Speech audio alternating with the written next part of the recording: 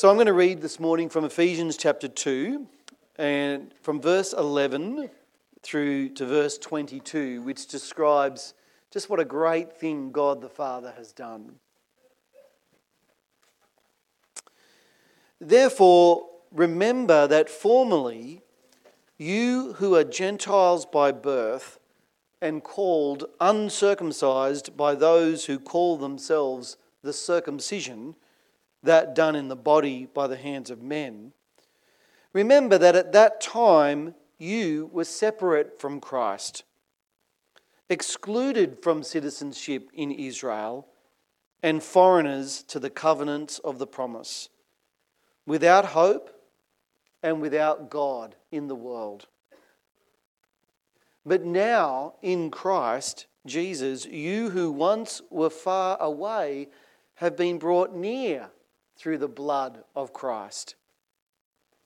For he himself is our peace, who has made the two one and has destroyed the barrier, the dividing wall of hostility, by abolishing in his flesh the law with its commandments and regulations. His purpose was to create in himself one new man out of the two, thus making peace. And in this one body to reconcile both of them to God through the cross, by which he put to death their hostility. He came and preached peace to you who were far away, and peace to those who were near. For through him we both have access to the Father by one Spirit. Consequently, you are no longer foreigners and aliens, but fellow citizens with God's people and members of God's household, built on the foundation of the apostles and prophets, with Christ Jesus himself as the chief cornerstone. In him, the whole building is joined together and rises to become a holy temple in the Lord. And in him, you too are being built together to become a dwelling in which God lives by his Spirit. Let's pray.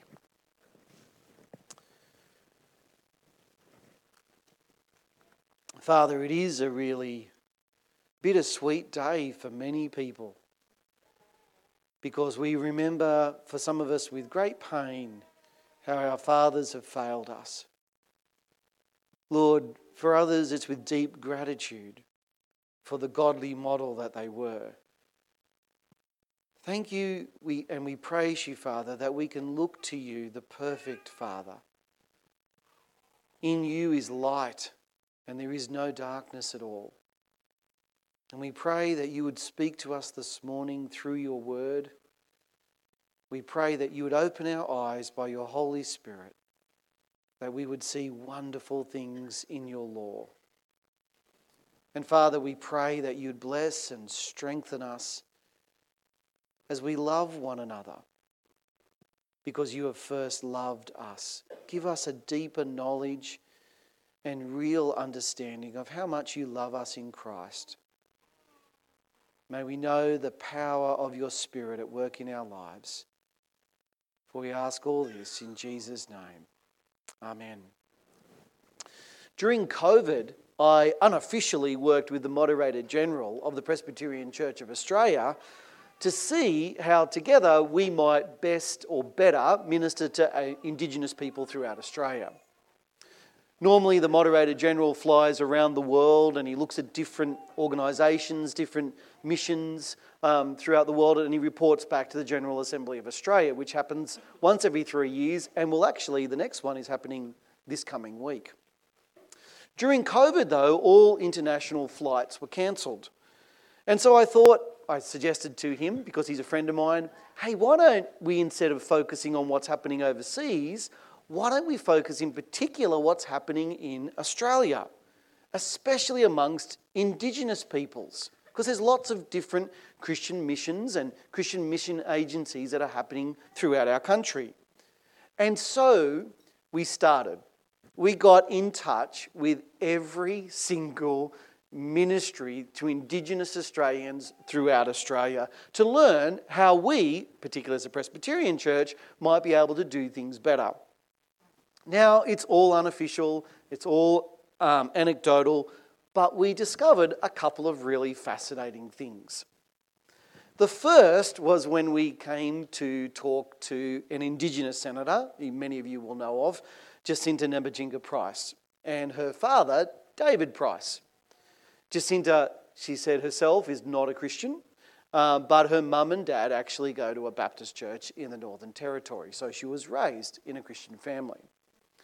Her dad strongly recommended to us that we read a book by an Australian social anthropologist, a guy that I'd never heard of before, but who I've come to deeply respect, a man called Peter Sutton. And he'd written a book called The Politics of Suffering.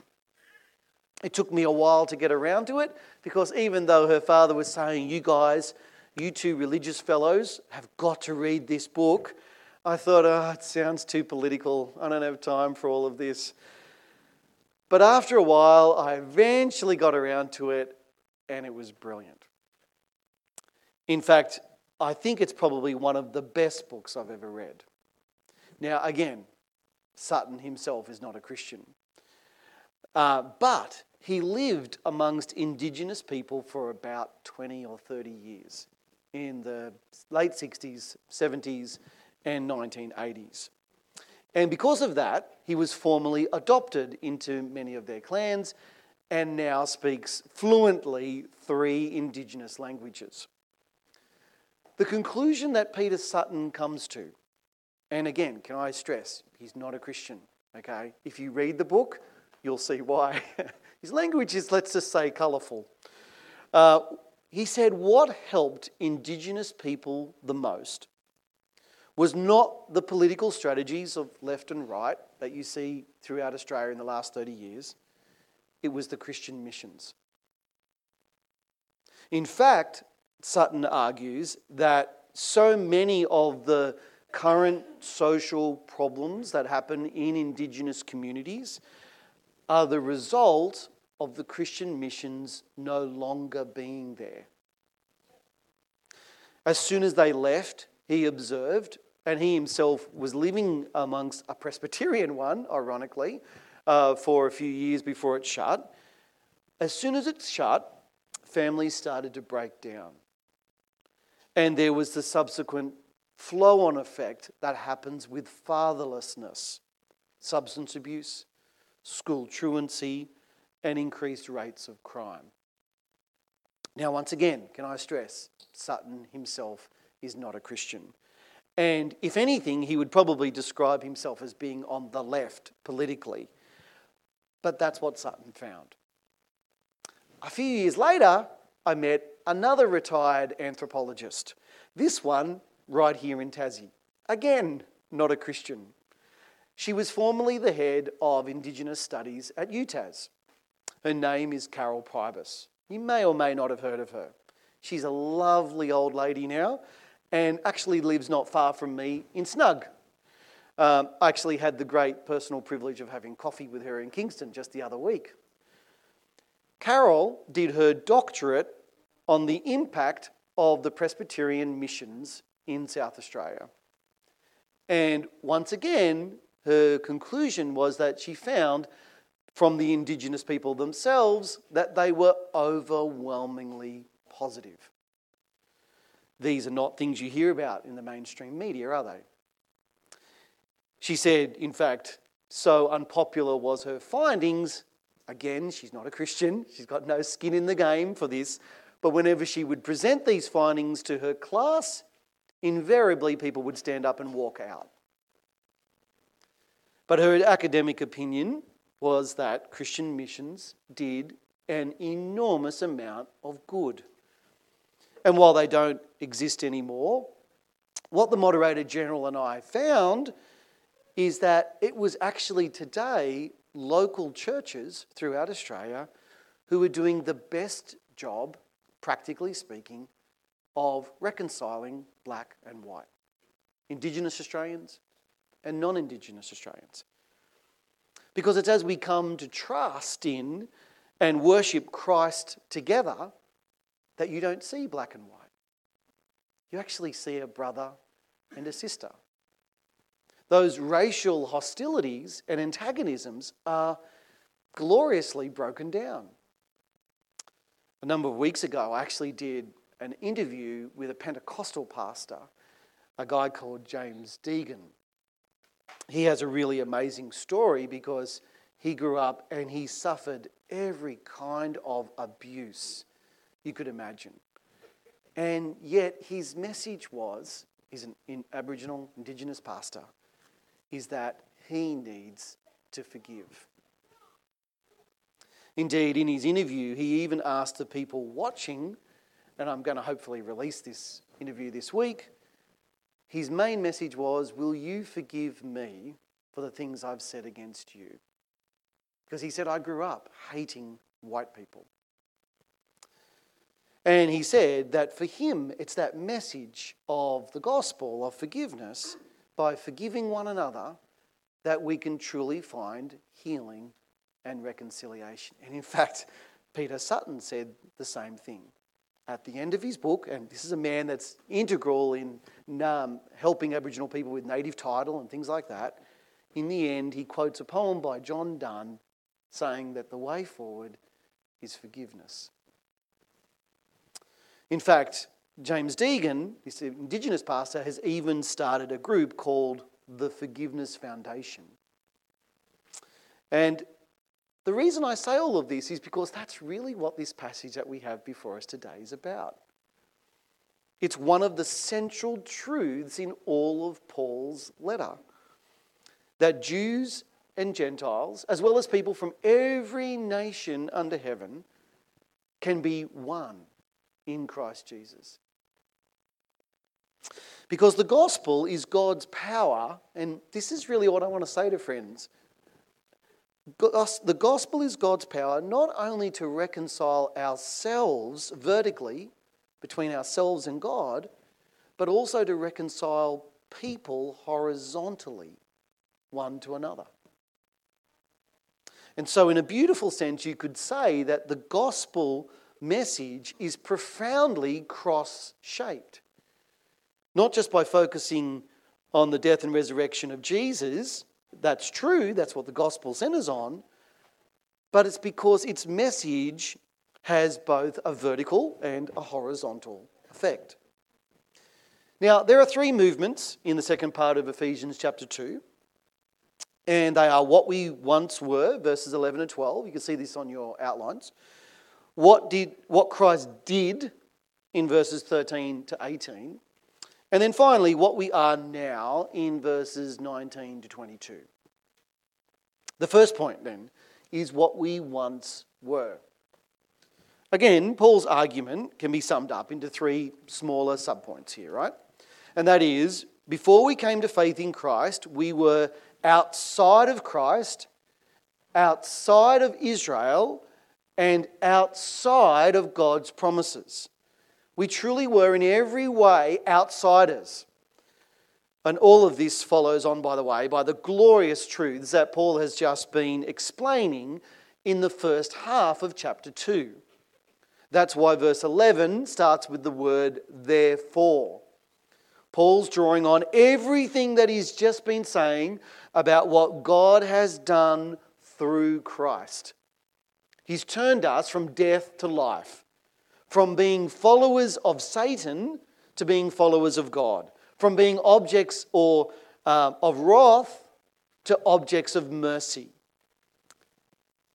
Now, it's crucial to realise just how hopeless our spiritual condition is outside of Christ. For we truly are without hope. We are lost. As such, there's no way that we could possibly save ourselves. As we saw from the prologue in Ephesians 1, that takes the supernatural and sovereign intervention of God.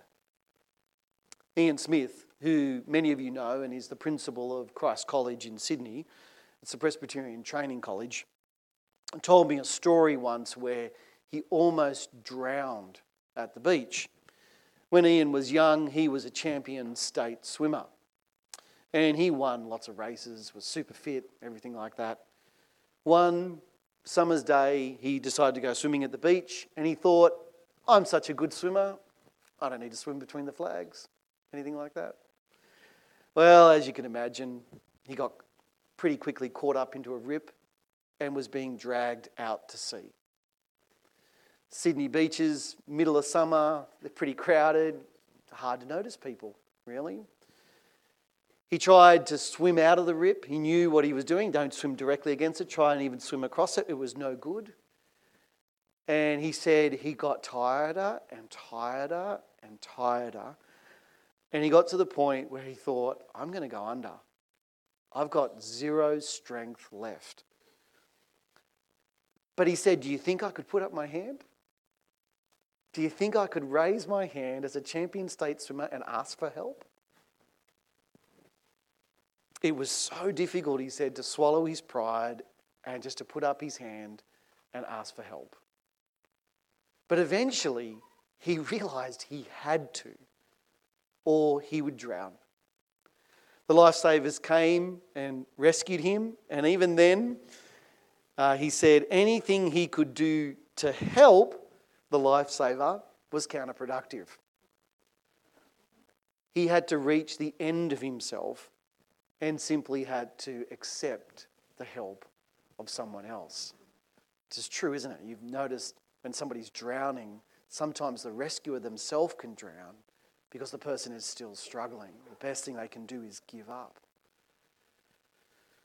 It's pride, though, isn't it? Which keeps so many people from putting their trust in Jesus. We're just so unwilling to ask for help, to admit our inability, to acknowledge that we're helpless. That's why the truths which the Apostle Paul is writing about here is so important. By nature, we are all, notice, without hope and without God in the world. But then just take a look at what Paul says in verse 13. If you still have your Bibles open, this is the great transition in his argument. It's the truth which gives us hope in the midst of our hopelessness and despair. Paul says, but now in Christ Jesus, you who once were far away have been brought near through the blood of Christ. Those words, but now, are like a glass of cold water on a hot summer's day. We were completely and utterly without hope. But now, God has done something to reconcile us to himself. Let's read again what he says in verses 14 to 16. Because these truths are just so glorious and life-changing. Paul says, for he himself is our peace, who made the two one, and has destroyed the barrier, the dividing wall of hostility, by abolishing in his flesh the law with its commandments and regulations. His purpose was to create in himself one new man out of the two, thus making peace, and in this one body to reconcile both of them to God through the cross, by which he put to death their hostility.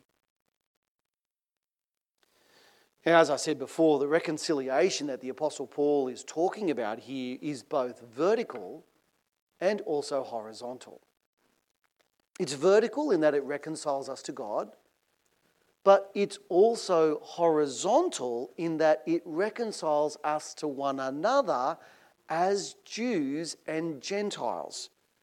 We were two, but through the cross we become one.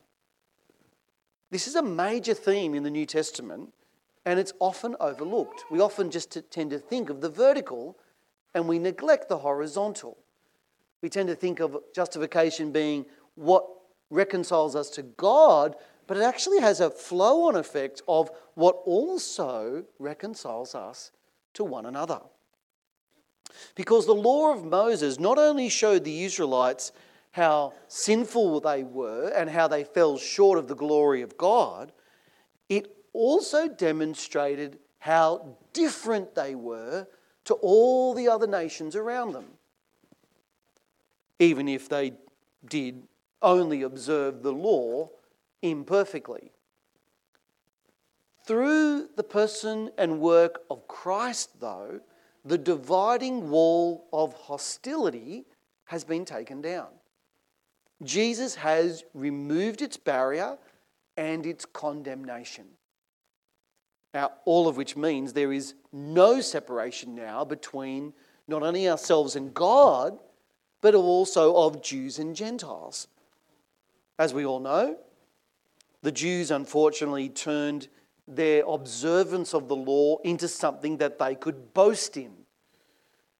And can I say, quite frankly, like the scripture says, in doing so, they perverted the law and they distorted it into a form of self-righteousness, as if their own performance or works of the law would give them justification not only before God, but there you can also see the flow-on disastrous effect of alienating them even further from other people. But from the very first moment that the Lord called out to Abram, what was the purpose or what was the essence of that promise? It was to bless all nations. Israel was to be a light, like moths to a flame. Israel was supposed to attract all of the nations around the world to come and worship the Lord. It wasn't meant to put the other nations away, it was meant to draw them near. But rather than being a witness to the nations, the Jewish nation started to see the promises of God and his revelation as belonging exclusively to them. And so, rather than the law convincing them, of their own sin, in their pride, they started to distort the law, not all, but some in the Jewish nation, that they were more righteous than everyone else. Especially of we Gentiles who by nature do not have the law and its associated promises of forgiveness. Now, the death and resurrection of Jesus, friends, is the defining moment in all of human history. Because it means that through faith in Christ, we no longer look at God or even each other the same way. Sadly, every single ethnic group on earth has, I think, a form of racism attached to it. We all think like the Jewish people did at some point. By nature, we all deep down believe that our culture is superior to everybody else's. Like there's a joke down in Kingston, if you ain't Dutch, you ain't much. We all think it, don't we? No matter what culture you're in. When I was studying at Moore College, we had a couple of what you would call Messianic Jews in our year. They were people who had grown up Jewish but had come to trust in Jesus as their saviour. And they really were wonderful, godly people. One day in class, though, they started to rebuke the rest of my year for how fortunate we were as Gentiles to be able to share in the blessings of the gospel. Fair enough. But they started to take it a bit far. After all, they said, the promises of the gospel came through the Jewish people. You guys are nothing. We were all simply, and they were right again, engrafted branches. But their argument was, you Gentiles really need to know your place. Whereas we were the branches, they were the trunk. The heart and the centre of God's saving purposes. While they were theologically correct. I don't know, there was something about it, a spirit in which they said it, and it just felt like they were being proud and condescending. And so after a particularly sharp comment from one of them, I couldn't help it anymore and I shot back and I said, yeah, well, at least we didn't kill Jesus. It wasn't, can I say, my finest moment of pastoral sensitivity. But it reminded me of just how amazing the work of the gospel is. There's no way we should have been sitting in the same room together. I mean, even look around our own room.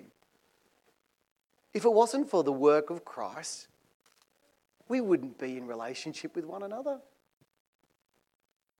We'd probably view one another from different cultures with disdain, suspicion, and maybe even hatred. But through the death and resurrection of Jesus, the dividing wall of hostility has been removed. It's also why Paul rebukes, remember, the Apostle Peter in Galatians 2 when he had stopped eating with the Gentiles. Because it's like he's resurrecting the wall of hostility which once divided them. And as such, by not eating with the Gentiles, it wasn't any small thing. Peter was actually denying the gospel. Which is all the more serious when you realise that in Acts chapter 10, Peter had been given a vision from heaven. Remember, with the great sheet let down with all the different animals, all the different foods which were according to the law of Moses unclean. And 3 times, not once or twice, 3 times, Peter is told by the Lord not to call anything impure that the Lord has made clean. And the reason why that's so important is because it says that there is nothing that should come in the way between the people of God. For through the person and work of Christ, we have become brothers and sisters in the same spiritual family. It's all very reminiscent, I think, of what happened when Jesus died on the cross and the curtain in the temple was torn in two. You know, this huge and heavy curtain was torn in two from top to bottom, which means it must have been the supernatural act of God, because there's no way a person on earth could have done such a thing without being noticed. But even more incredibly, the curtain separated the place where God himself dwelt. The Holy of Holies. It's a wonderful sign, really, of the open access that we have now to God through the person and work of Christ. We can approach God's throne of grace with confidence because we have a true and perfect high priest who has gone into the heavenly temple for us, you see?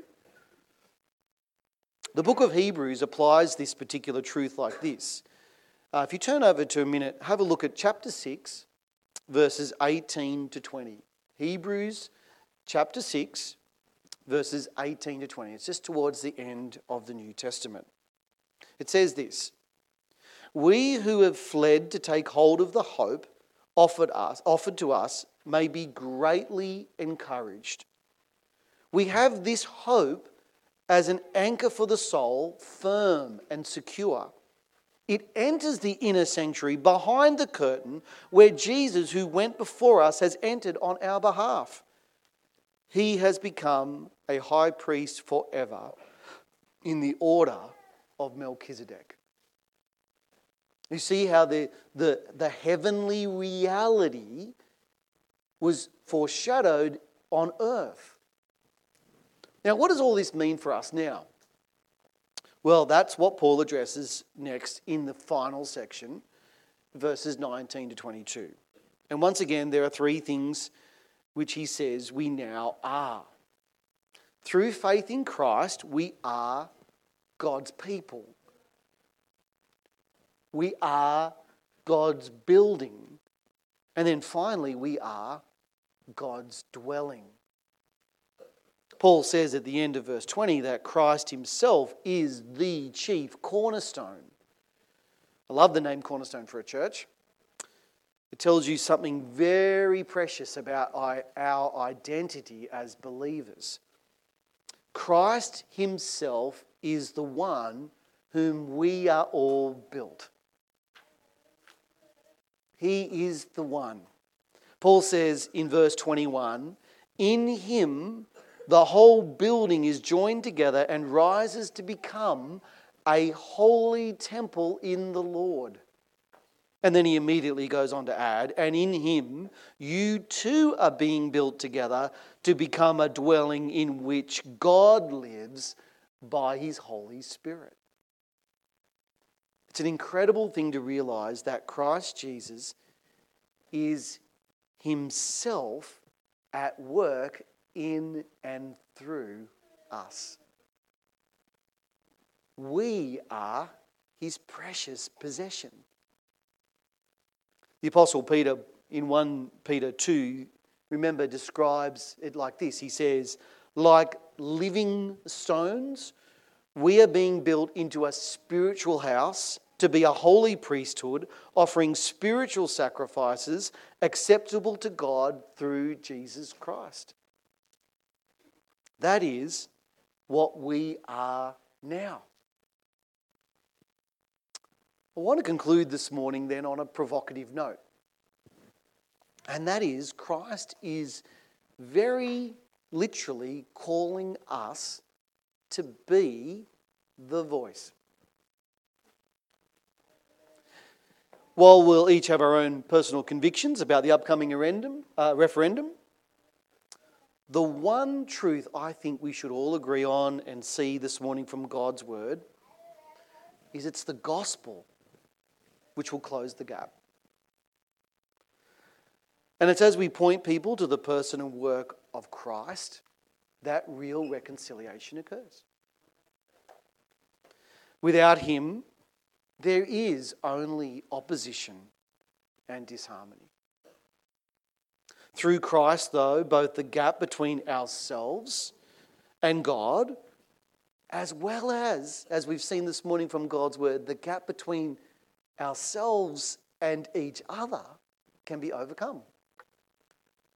And as such, it's the one thing which will truly work. You see what a precious and powerful gift the gospel is? It is the power of salvation. Yes, first for the Jew and then for the Gentile, but so that we can all be one in Christ Jesus. Let's pray.